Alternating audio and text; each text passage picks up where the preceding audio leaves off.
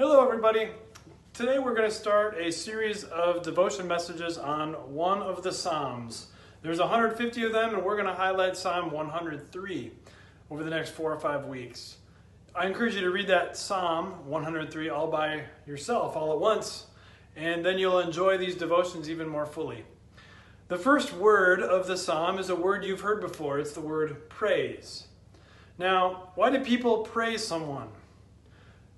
Parents praise their children often when they do something new, all by themselves.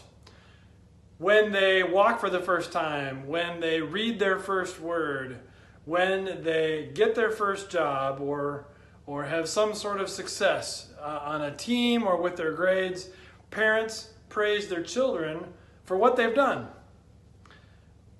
Bosses praise workers also for what they've done. For being faithful, for being loyal, for being on time, for working hard, for helping the team and those around them. Workers can earn praise in that way. We praise God also in this sense for who He is, for what He has done, and especially for what He has done by Himself. Just think of what Jesus has done all by Himself without anyone's help. Never once did you help Him to trust God. He did that all on His own. Never once did you help Jesus to be content and not worry about money. He did that all on His own. Never once did you encourage Jesus to show love to those who were backbiting and evil and even plotting His own demise. Jesus did that all on His own. He lived the perfect life no one else could live. Not just with His heart, but also with His words, and then in every action He ever took.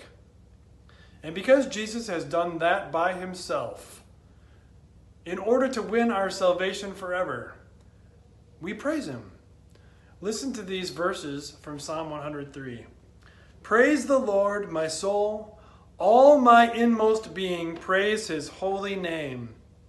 Praise the Lord, my soul, and forget not all His benefits, who forgives all your sins, who heals all your diseases, who redeems your life from the pit and crowns you with love and compassion, who satisfies your desires with good things, so that your youth is renewed like the eagles.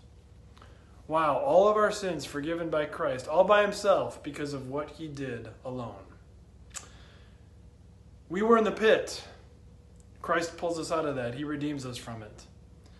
We deserved shame.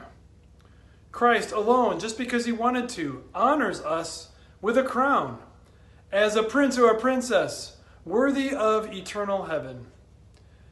When we think about who Jesus is and what Jesus has done, that He gives us what we could never find on this earth, satisfaction, satisfying our needs with good things, not with sinful, yucky things that feel good for a very short time, but after that, no more. We praise Jesus not just because we have to or because we've got to, but because we want to, because there's no other option. Praise the Lord, O my soul. All my inmost being, from my guts and my heart, praise His holy name. I pray that you get there today and stay there all week.